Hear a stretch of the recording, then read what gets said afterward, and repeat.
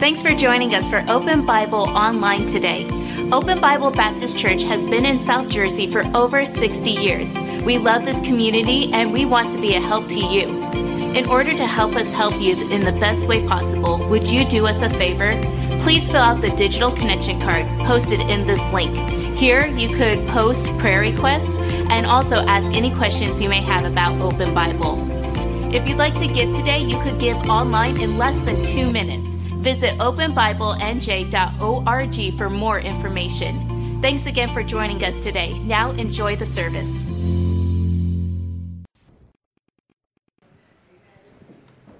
Good morning. I wanted to see who was here.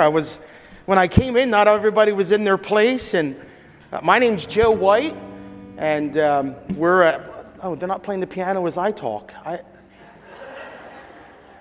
I thought I was going to be serenaded as we went through the day. I'm kidding. I'm joking.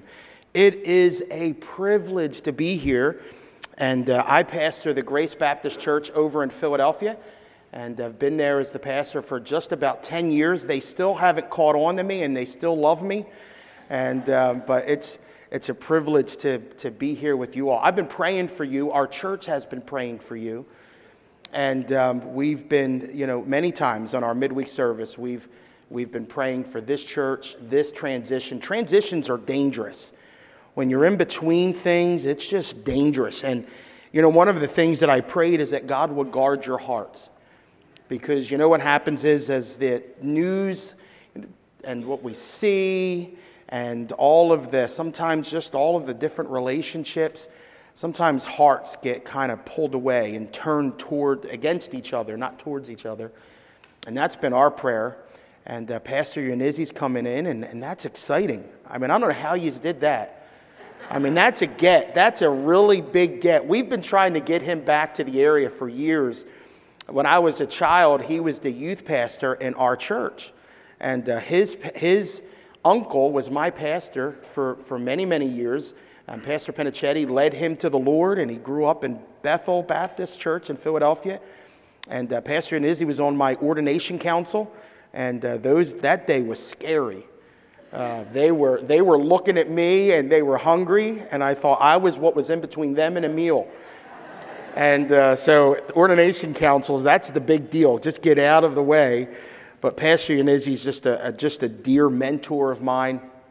When I took the pastorate of Grace Baptist Church, he reached out and said, "Listen, anytime you need me, give me a call." And there have been occasions where I've called him and said, "I'm going through something. I don't really know how to handle it. I'm getting different voices in my ear." And he's been a good friend. He threatened me today a little bit. And he sent me a text last night and said, "You better preach Christ." And I don't know if he seems a little too connected. I don't know if he's watching this right now. Growing up, and I still swear, him and Pastor Basso are part of the Baptist family, if you know what I mean, right? And you never want to, Pastor Yunizzi, love him to death. I'm just so glad he's coming, and it really is. I'm telling you what, when Brother Tyler and I were talking, and he mentioned he was coming in, he said, "I've never met him. I don't know him." And I'm like, oh man, a sigh of relief. Just what a proven shepherd, someone who loves people. He loves you already, and loves the Lord. And I'm telling you what, you guys are in for a wild ride. He is an amazing, amazing pastor. He's still Philadelphia at heart. He may be polished, You know what I'm talking about, right? He's got a little bit of just a real smooth way about him, and he walks around and he calls you by name. You can't sleep when he's preaching because who will call your name? So this is one of the last weeks you could sleep in church because I don't know your name. Honey, if you take a nap, I'm coming for you, all right? And but boy, it's a privilege to be in God's house today. It's a privilege for us to be here live. I don't know if you remember, but a few months back there was an ice storm that kept me from being here with you. And we recorded in an empty room. Just my son and one other person were there, and they're recording, and we're in this empty room, and I'm thinking, this is not how I like to be. I just want to be around people. And but you know what? Today I hope that we're a blessing. Brother Tyler asked me if I would sing. I don't know if that's a blessing. You'll have to judge until after you hear the song. The proof's in the pudding. We'll see how that goes. But this is a song that probably is familiar, probably only a couple of you. A friend of mine wrote this song, and maybe everybody knows it, and I'm just saying nobody knows it. And, you know, have you ever heard the song before? You will in a second. All right. And the name of the song is He Took My Cup. Can I tell you, we're here today. We just celebrated the Easter season. We just were reminded of what God has done for us. I was watching and the Holy Spirit's here. Justin, you're singing. He is here. He's glorified. The Spirit in this room is so sweet. And that's the way it ought to be when we get together. But boy, we're going to celebrate the fact that we are in Christ. We're in Christ not because we've merited it a little bit, but it's all because of what Christ did. And you know what the reality is? What Christ gave to us is everything that He deserves. And what He took on Him is everything we deserve. And this song says, He took my cup.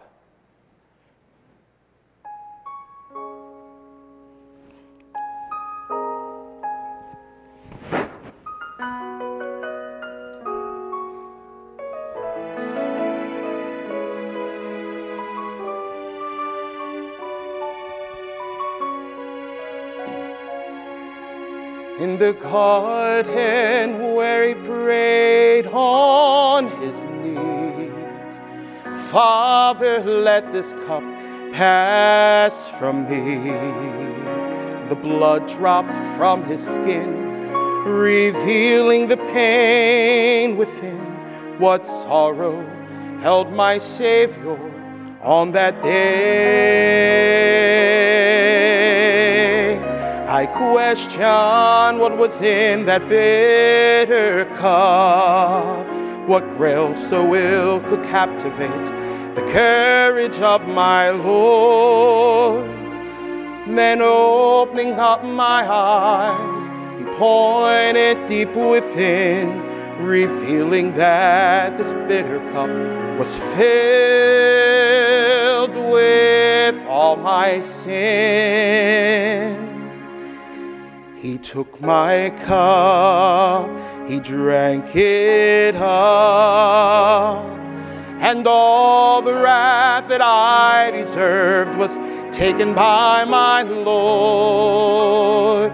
The Father turned His back on the Son He loved so much that day when Jesus took my cup.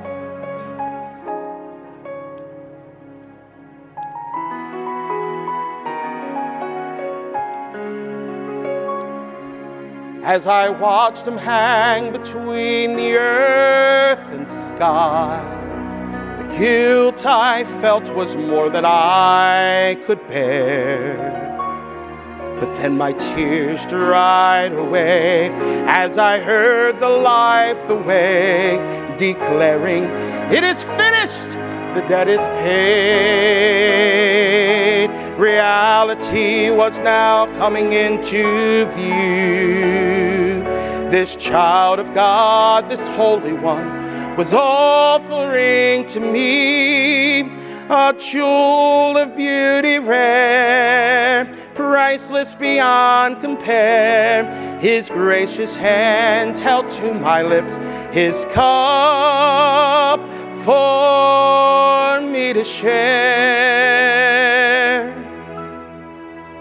And He said, "Here's my cup, drink it up.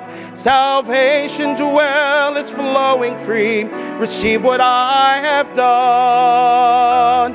Here's my cup, drink it up.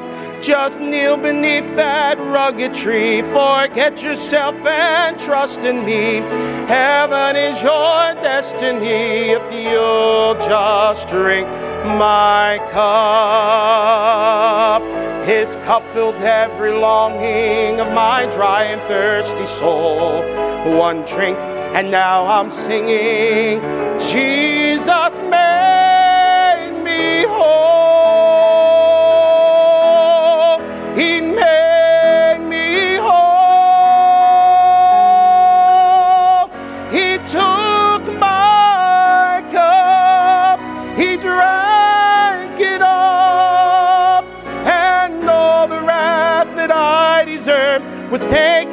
my Lord. I took his cup, I drank it up. Salvation's well is flowing free. Heaven is my destiny. 'Cause once upon that rugged tree, Jesus took my cup.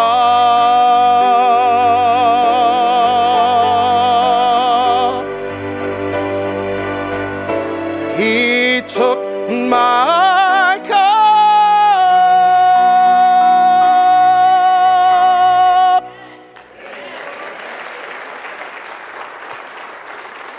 Amen. Don't you love that song? Oh, man, I love it. I love it. I love being in God's house. I love singing all of the songs, all except maybe Trust and Obey. I don't like obeying, because trusting means you can't see. And obeying, boy, I don't know. It's been but what a sweet day in God's house. I hope that was a blessing to you. Would you take your Bibles and turn to Mark chapter 8? I'll be back tonight, and you might be staying home now after you heard that. And but I'll be sharing the Word of God again tonight. I think I'll be singing another song tonight. And Mark chapter 8.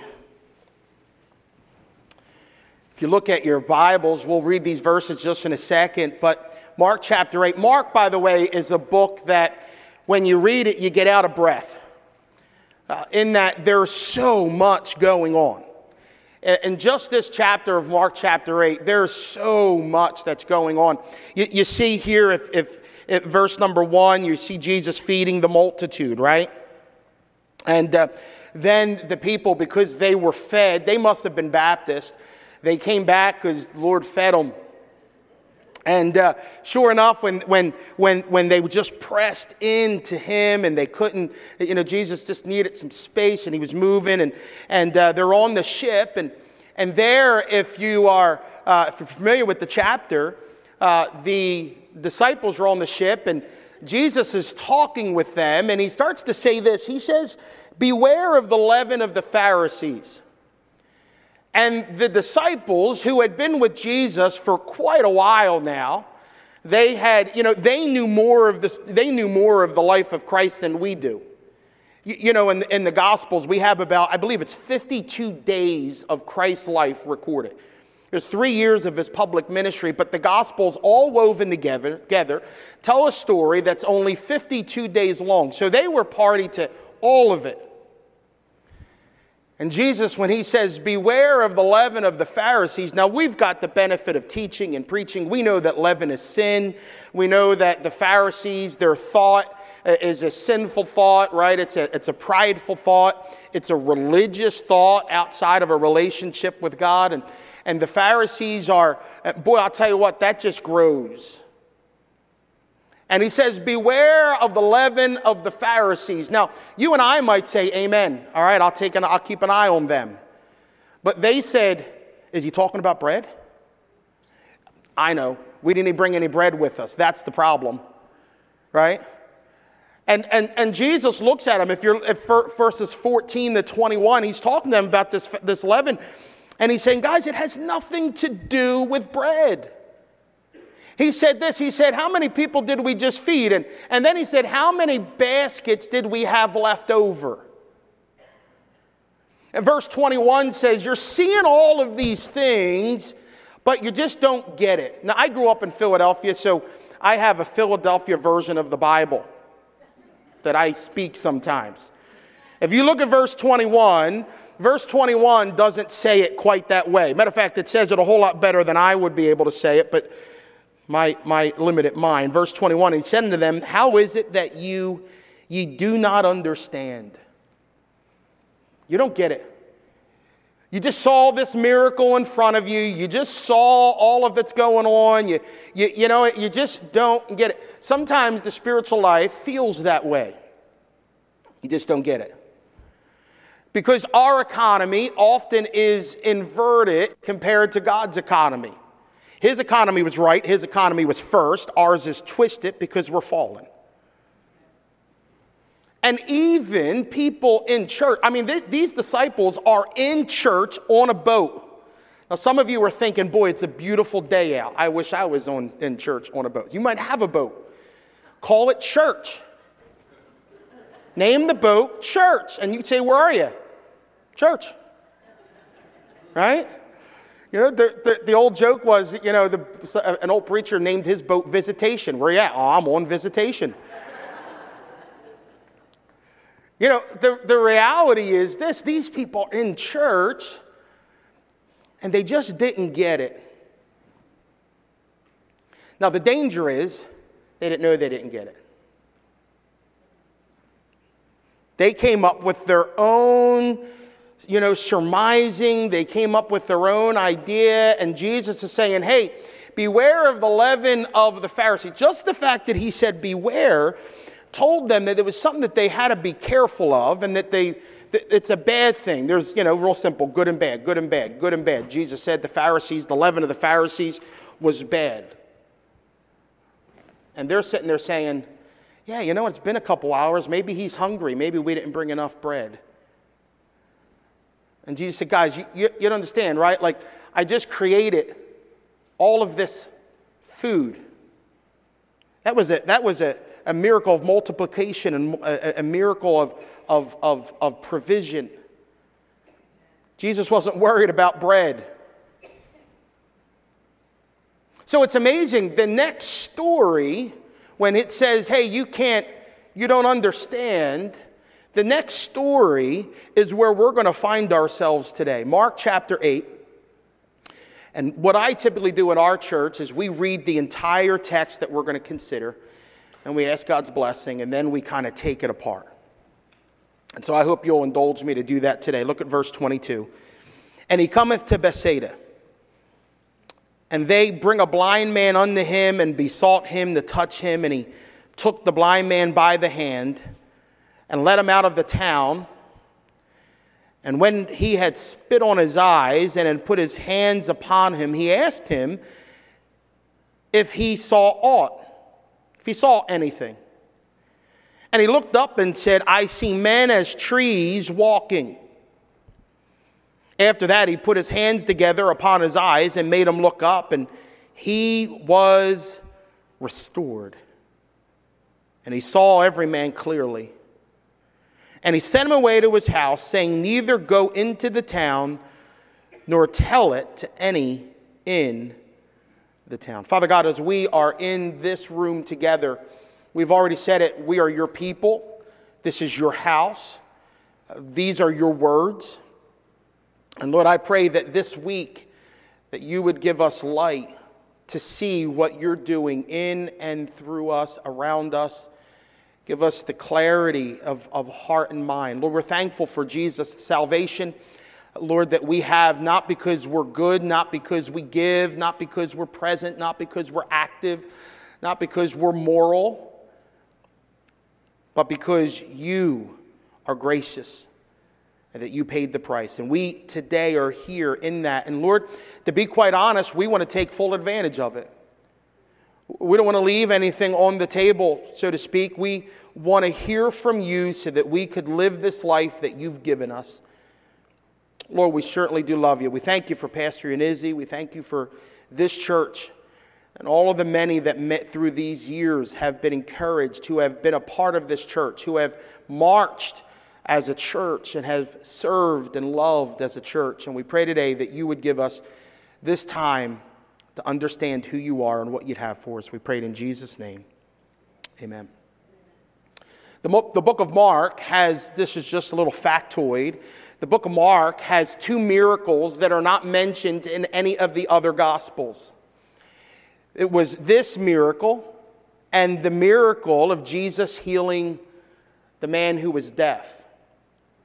Now, in Bible times, people really stayed away from anyone that was deaf. They didn't understand it. They were almost haunted by a deaf person.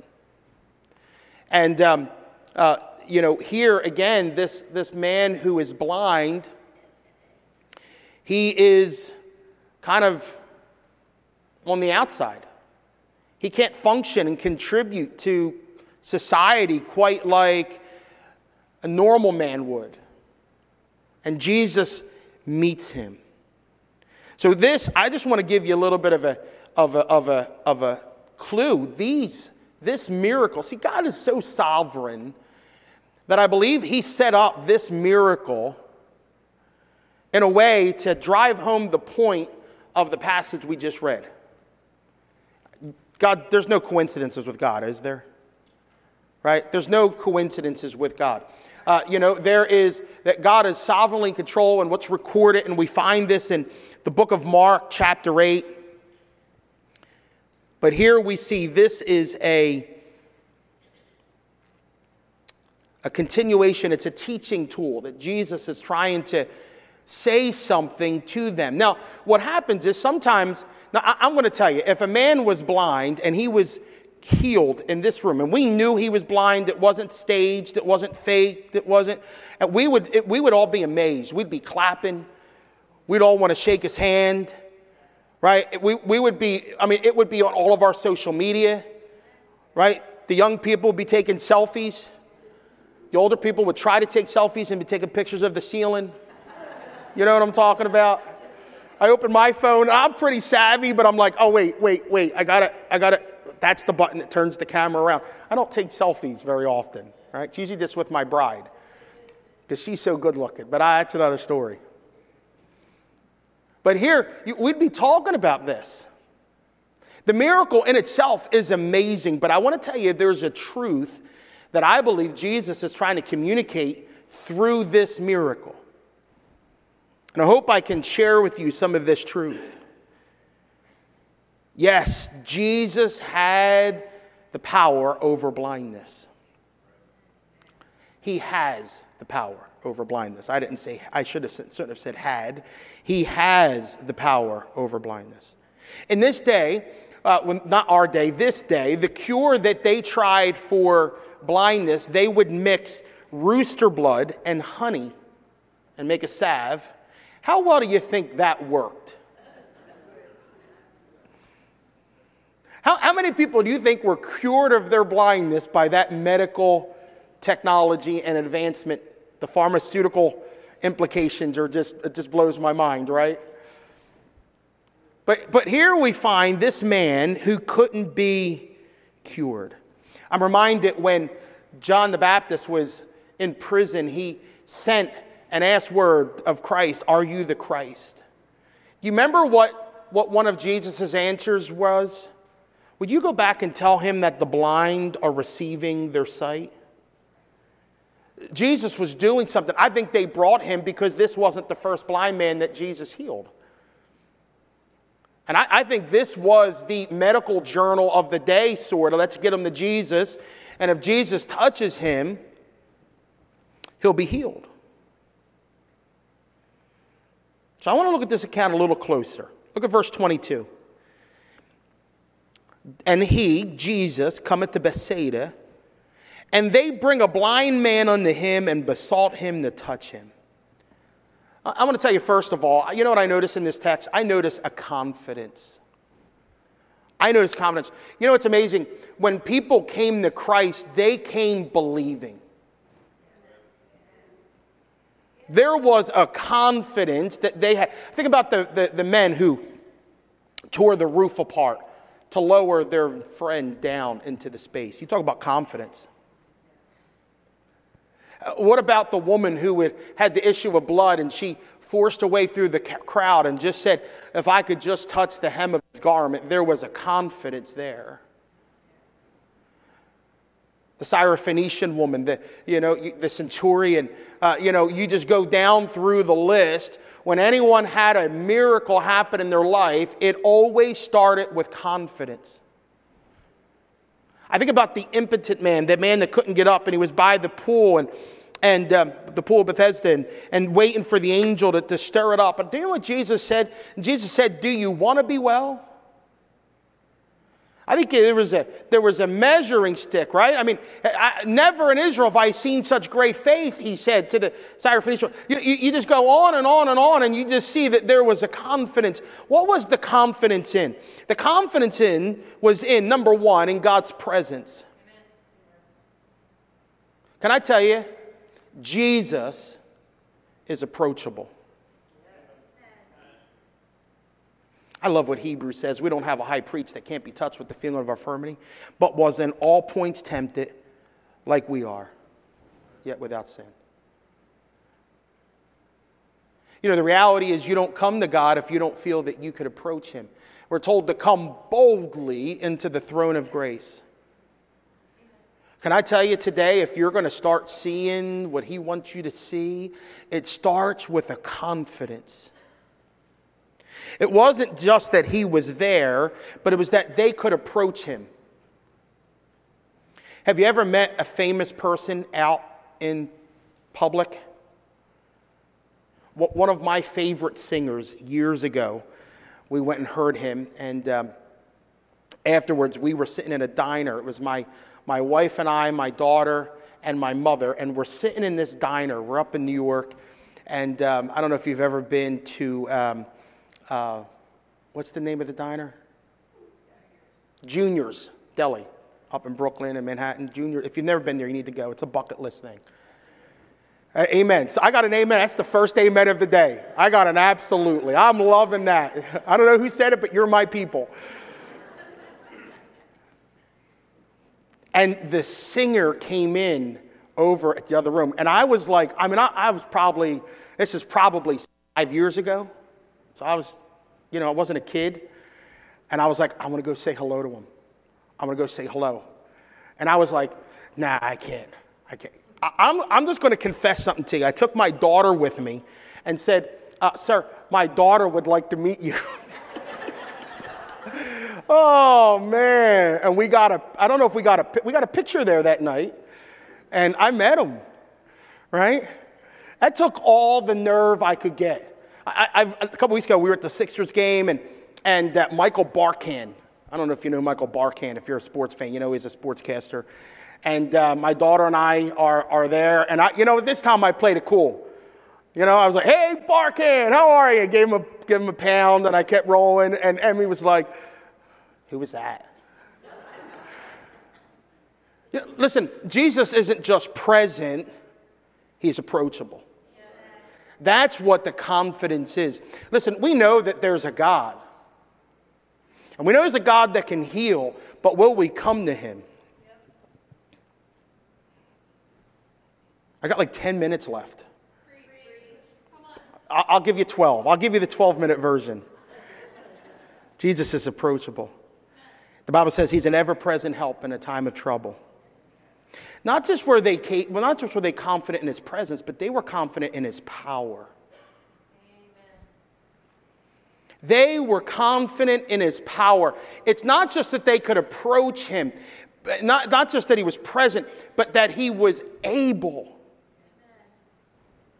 Man, we used to sing that song in Sunday school. He is able, he is able. I know he's able. I know my God is able. Right? We had the sign language too, but it's been a long time. He heals the brokenhearted and he sets the captives free. He made the lame to walk again and he calls the blind to see, for he is, right? We used to sing that song. I start singing songs like that and my wife just puts her head down. He's not going to remember all the words.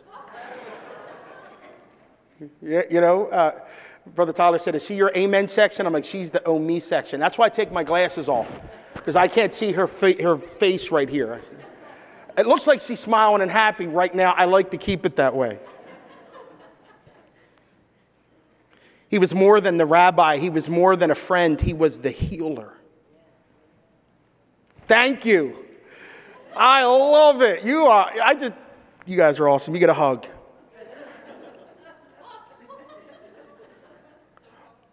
Let me ask you a question, and I'll ask you a question after each one of these points. What impossibility stands before you today? Now, it's different for everybody, but there's something. You know what's amazing? God always likes to have things in our lives that make us run to him.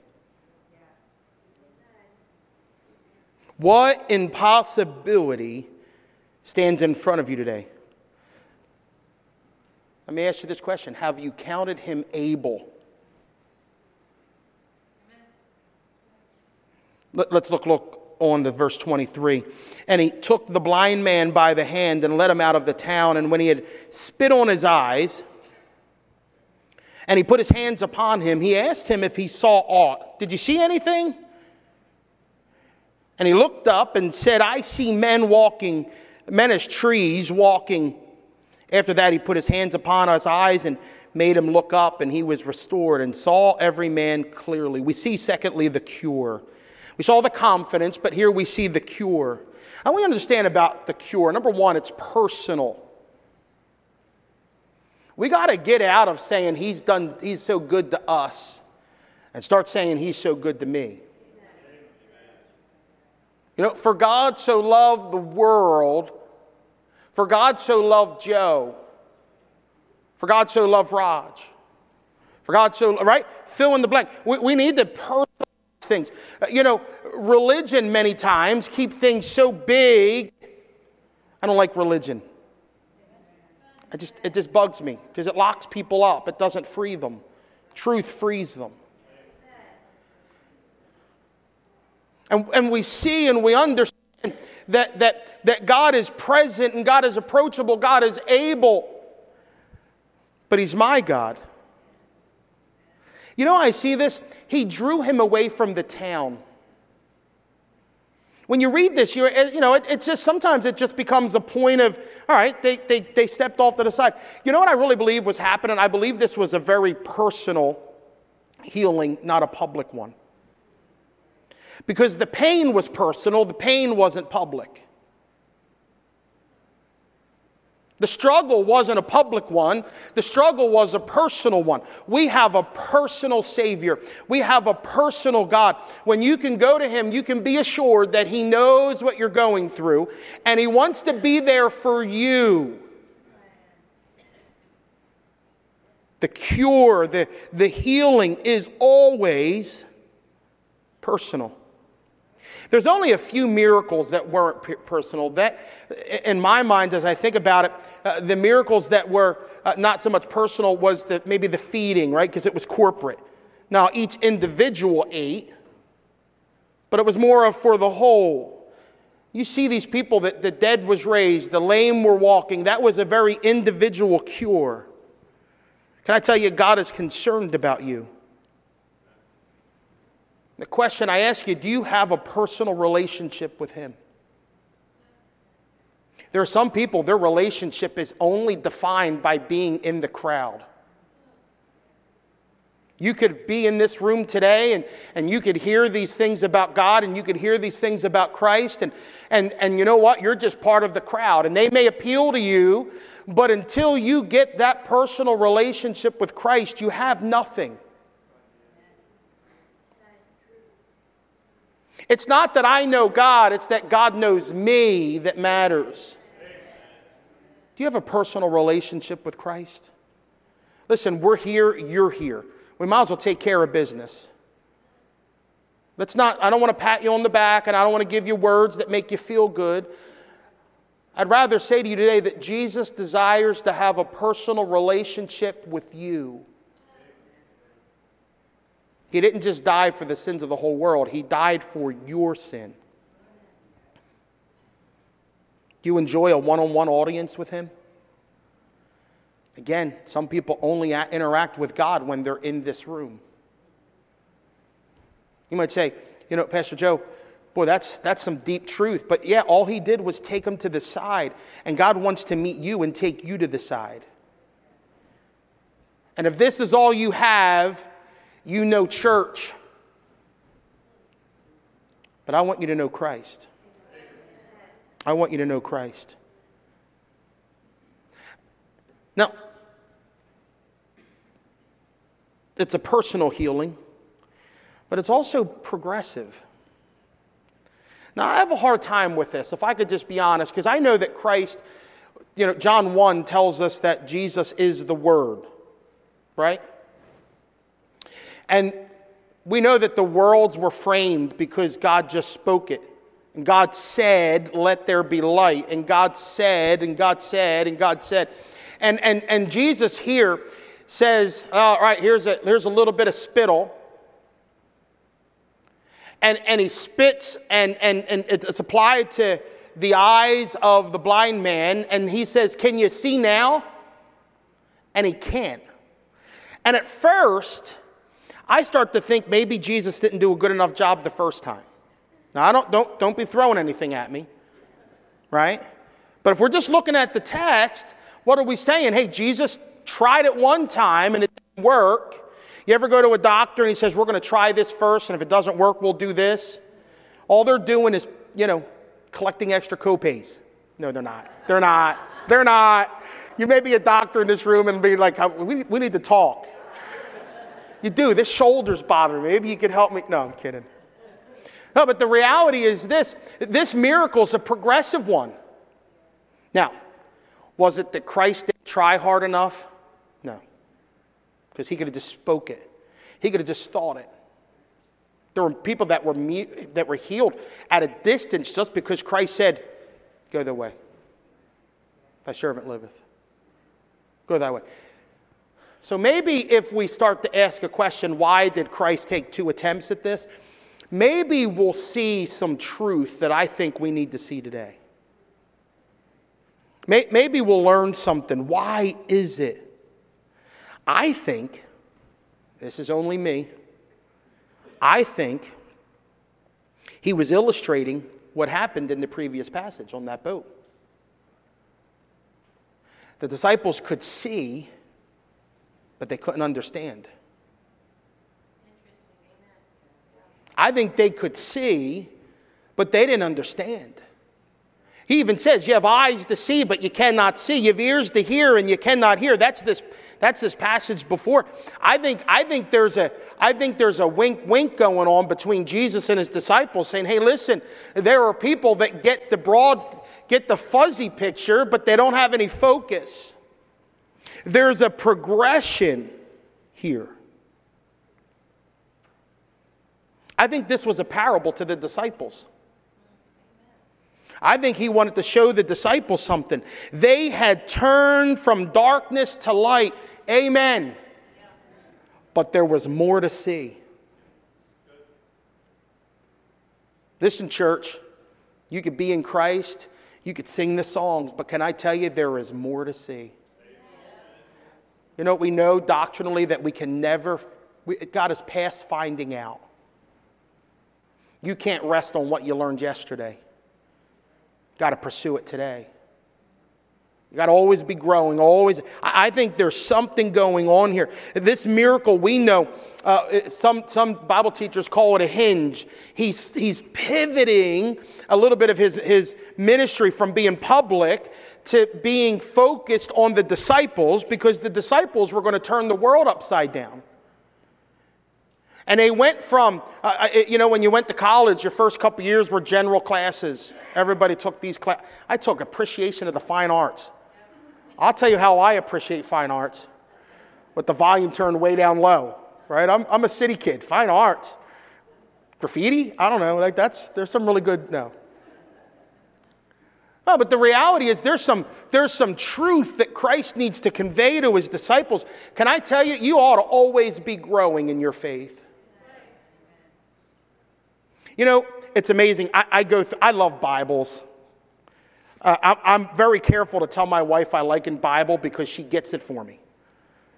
I mean, this one is a Schuyler Bible. It's goatskin, leather.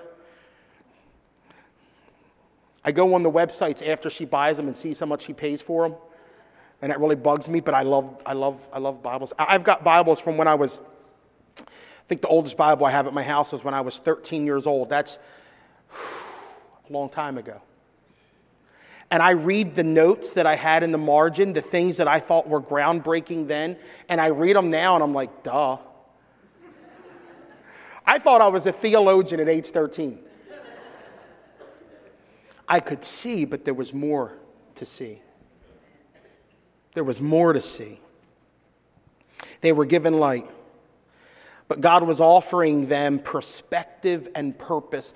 When he says, I see men as trees walking. You know what he said? It's fuzzy. Some of us can identify with that. I wear glasses. When I first became the pastor of the Grace Baptist Church, I was supposed to have them, but I don't wear them. Right? Like I can see, from here to there, and I'm fine. I couldn't read like road signs too far and whatever. And my wife would say, you can't see that? I remember when I got glasses, I remember like, wow, I could see the leaves. I could see, right? It kind of focused it in. I remember the first Sunday I wore my glasses in the pulpit, I was so depressed. Because beforehand, I just thought everybody was happy and they were listening. You should see your faces. That's why I'm not wearing glasses today. I can't tell if you're rolling your eyes, if you're picking your nose. I don't know. I can't see. It's better that way for me. I get into the pulpit. I'm telling you what, I get into the pulpit. I take my glasses off. Leave them there. Better not to see. Look at verse 26. And he sent him away to his house, saying, neither go into the town, nor tell it to any in the town. See, we saw the confidence, we saw the cure, but here we see the conflict. Again, we find Jesus telling the healed to hush. Now, that command doesn't exist today. Amen? We ought to praise the Lord with every breath. But here Jesus is saying, hey, listen, you're healed. I'm really excited for you. Come back in 6 weeks and we'll see if we can just, no, that's what you get now. He says, listen, go your way and let's not make a big deal about this. Now, I don't know about you, it was a pretty big deal. If I had been healed of blindness, they'd be talking to me later about having a hoarse voice because I wouldn't be able to shut up about it. But this was his pattern. This was his pattern. This is the way he did it. You know why? Because Christ wanted to be received for his words, not as miracles.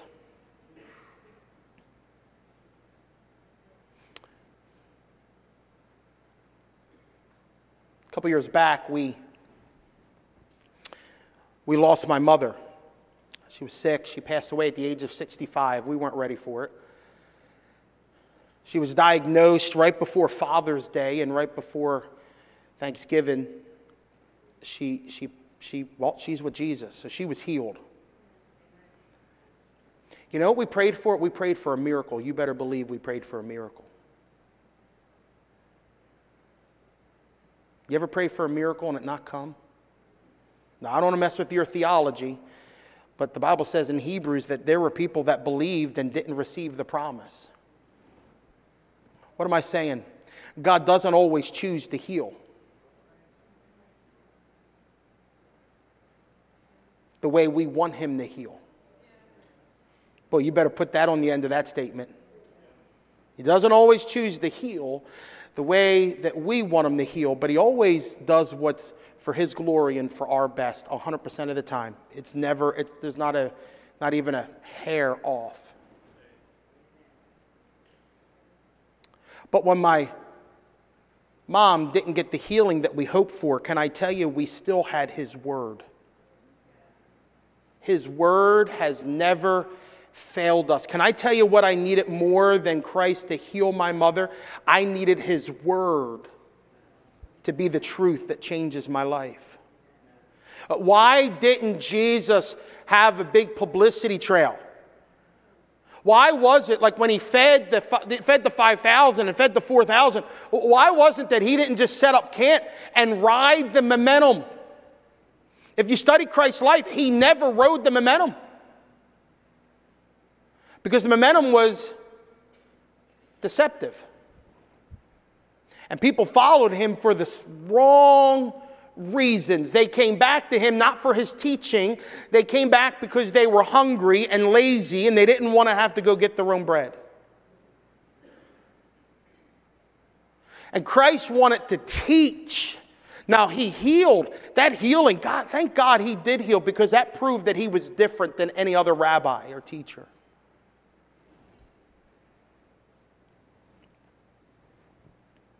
See, earlier in this chapter, they were seeking for a sign.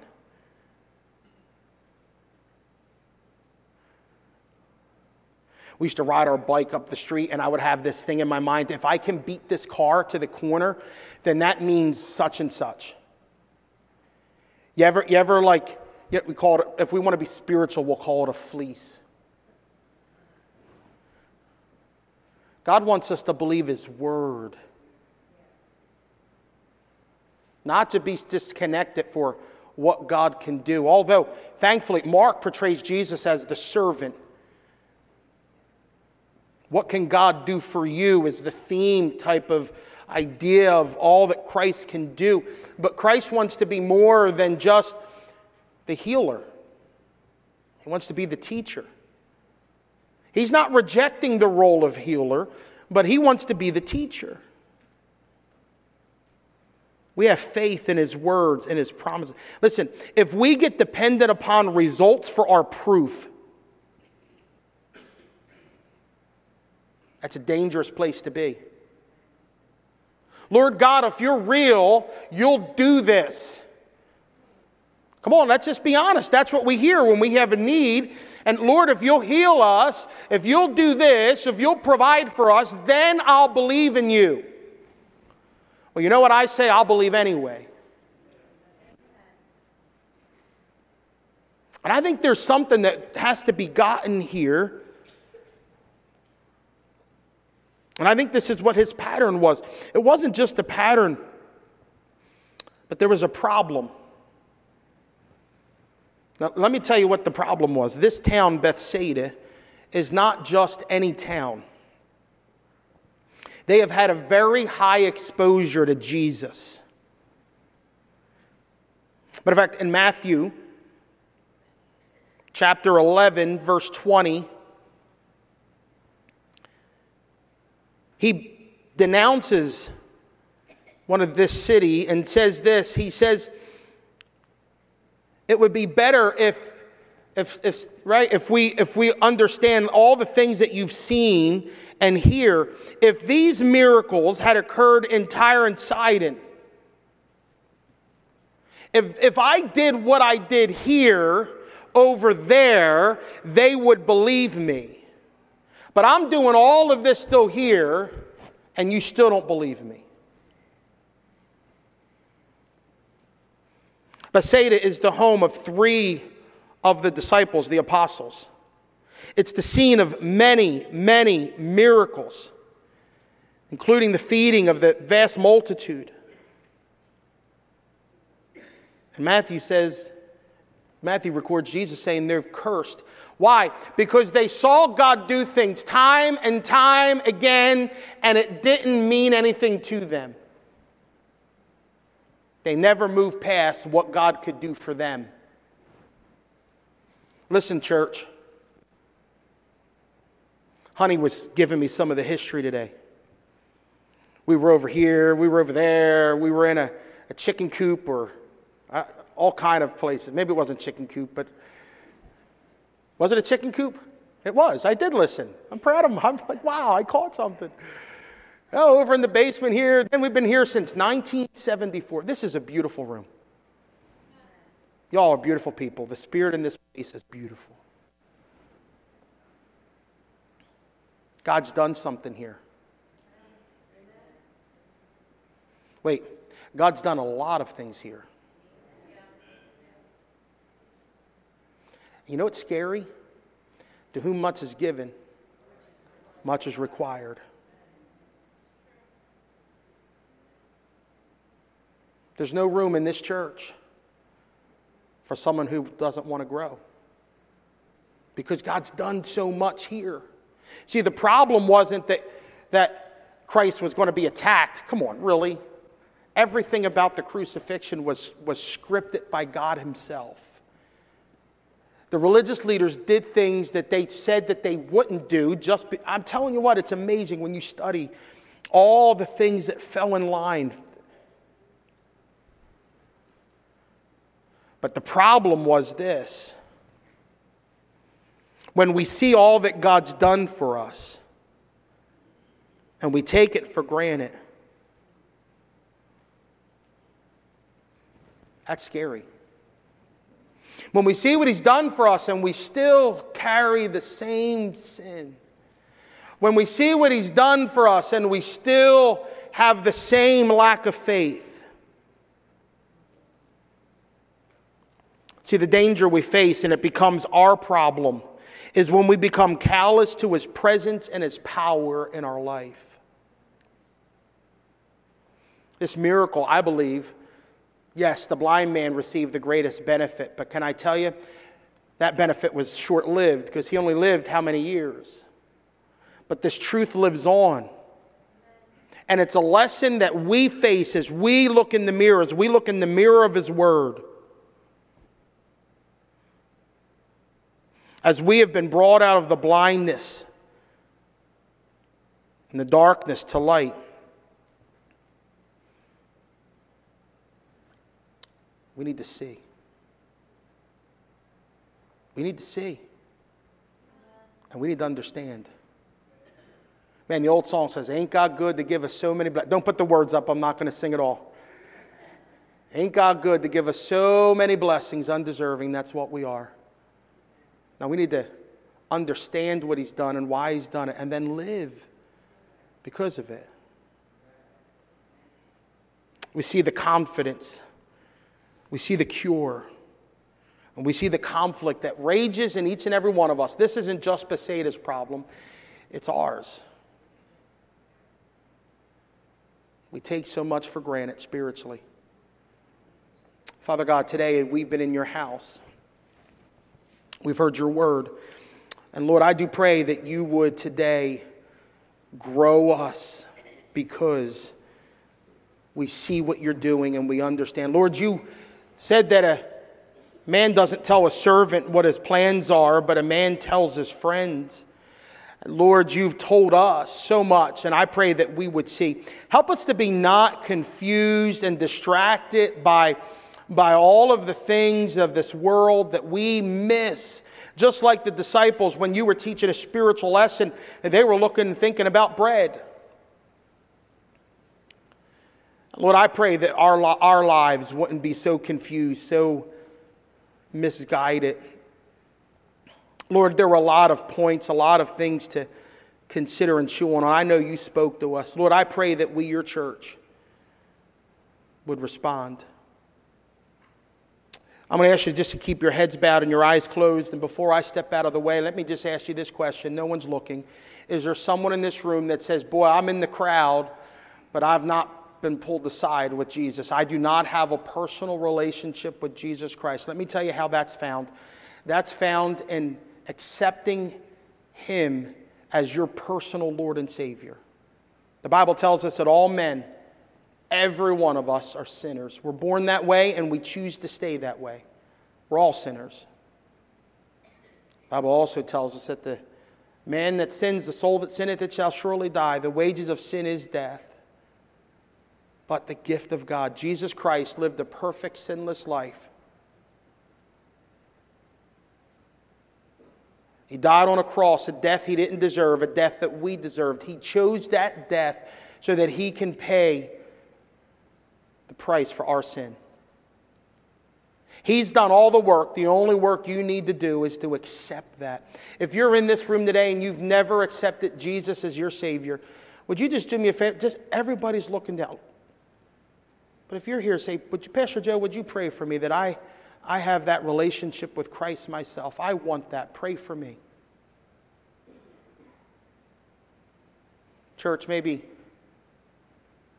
the rest of us would be challenged today to look past some of these temporal things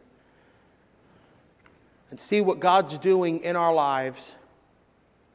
Maybe you just need to be reminded that He's present, that He's powerful. Maybe you need to be reminded it's a personal walk, not just a corporate one. Maybe you realize that God's doing something in your life and sometimes He uses stages to accomplish it. Maybe today you're seeing how He does things, and maybe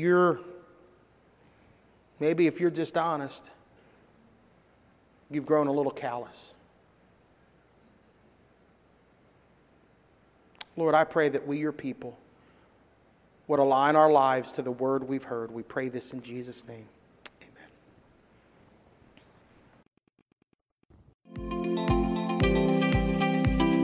for watching us online today. If you haven't done so already, please fill out a digital connection card so we know how to better serve you this week. For encouragement throughout your week, you can listen to past sermons by searching Open Bible Baptist Church on the Apple Podcast or Google Play Store. If you'd like to give today, you could give online at openbiblenj.org. Thanks again for joining us today. We'll see you on the next broadcast.